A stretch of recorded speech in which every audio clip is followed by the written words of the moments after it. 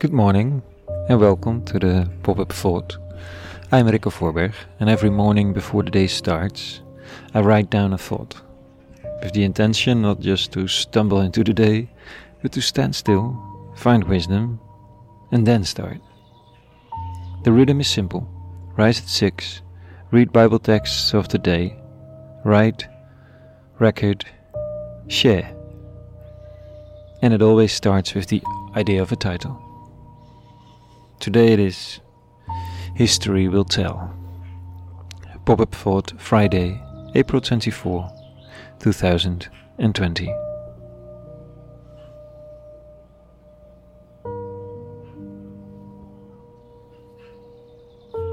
It's the last working day of the week today. Around me the birds are chattering again as if it's their last chance to make themselves heard. You can almost hear the bird's throat trembling. Fascinating how full the air can be of tiny beaks and what they produce. Listen to it for a moment.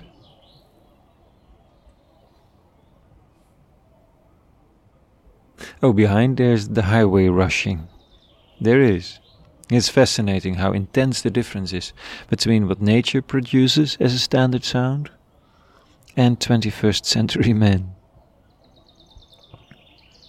Okay, the question of the day is what to do with thoughts, people, ideas that threaten the status quo. Whether yourself are a holder of such an idea, or whether you are the one who is confronted with such an idea, or with a person with such an idea. Someone who says, it has to be different. Something disruptive, as they call it in the startup world, with a lot of pathos, over and over again. It might turn the market upside down. In the economy, it's the big ones who like to keep things as they are. The taxi industry versus Uber, the hotel chain versus Airbnb. A year or so ago, my sympathies were automatically with the Ubers and the Airbnbs. Well, it's a little different now. Now I don't know. Now you just let the taxi driver have his bread, right? And I see how Airbnb can ruin city life. It's interesting how the existing industries were omnipotent and protesting and resisting the coming of the disruption, but nothing could stop them. When did opportunities begin to emerge to do something about it? About these startups? Well, when abuses came to light. Do the initiatives disappear then? No, they're just contained a little. This is illustrative of the journey of an idea. It can't be kept inside. It can't be controlled.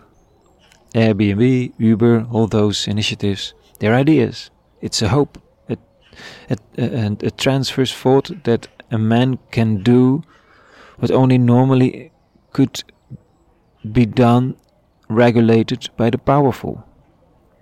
But why not drive yourself and make a buck?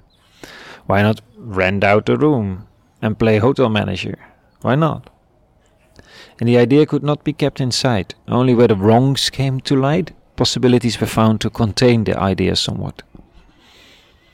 This is how Christianity developed. Disruption from the beginning, an idea from bottom up, a total bypass of all systems of political and religious power. No more waiting for a Messiah, a new revelation, a changing or a new revelation or a changing circumstance. Deep faith that the new world has begun. There is nothing or no one to fear. That everyone who wants to believe in it is welcome on board. And that it is important to love, rücksichtslos, to forgive, to give shape to that which others still hope will happen someday. And the religious elite tries to quench the little spark of the idea, like an early Jewish Uber.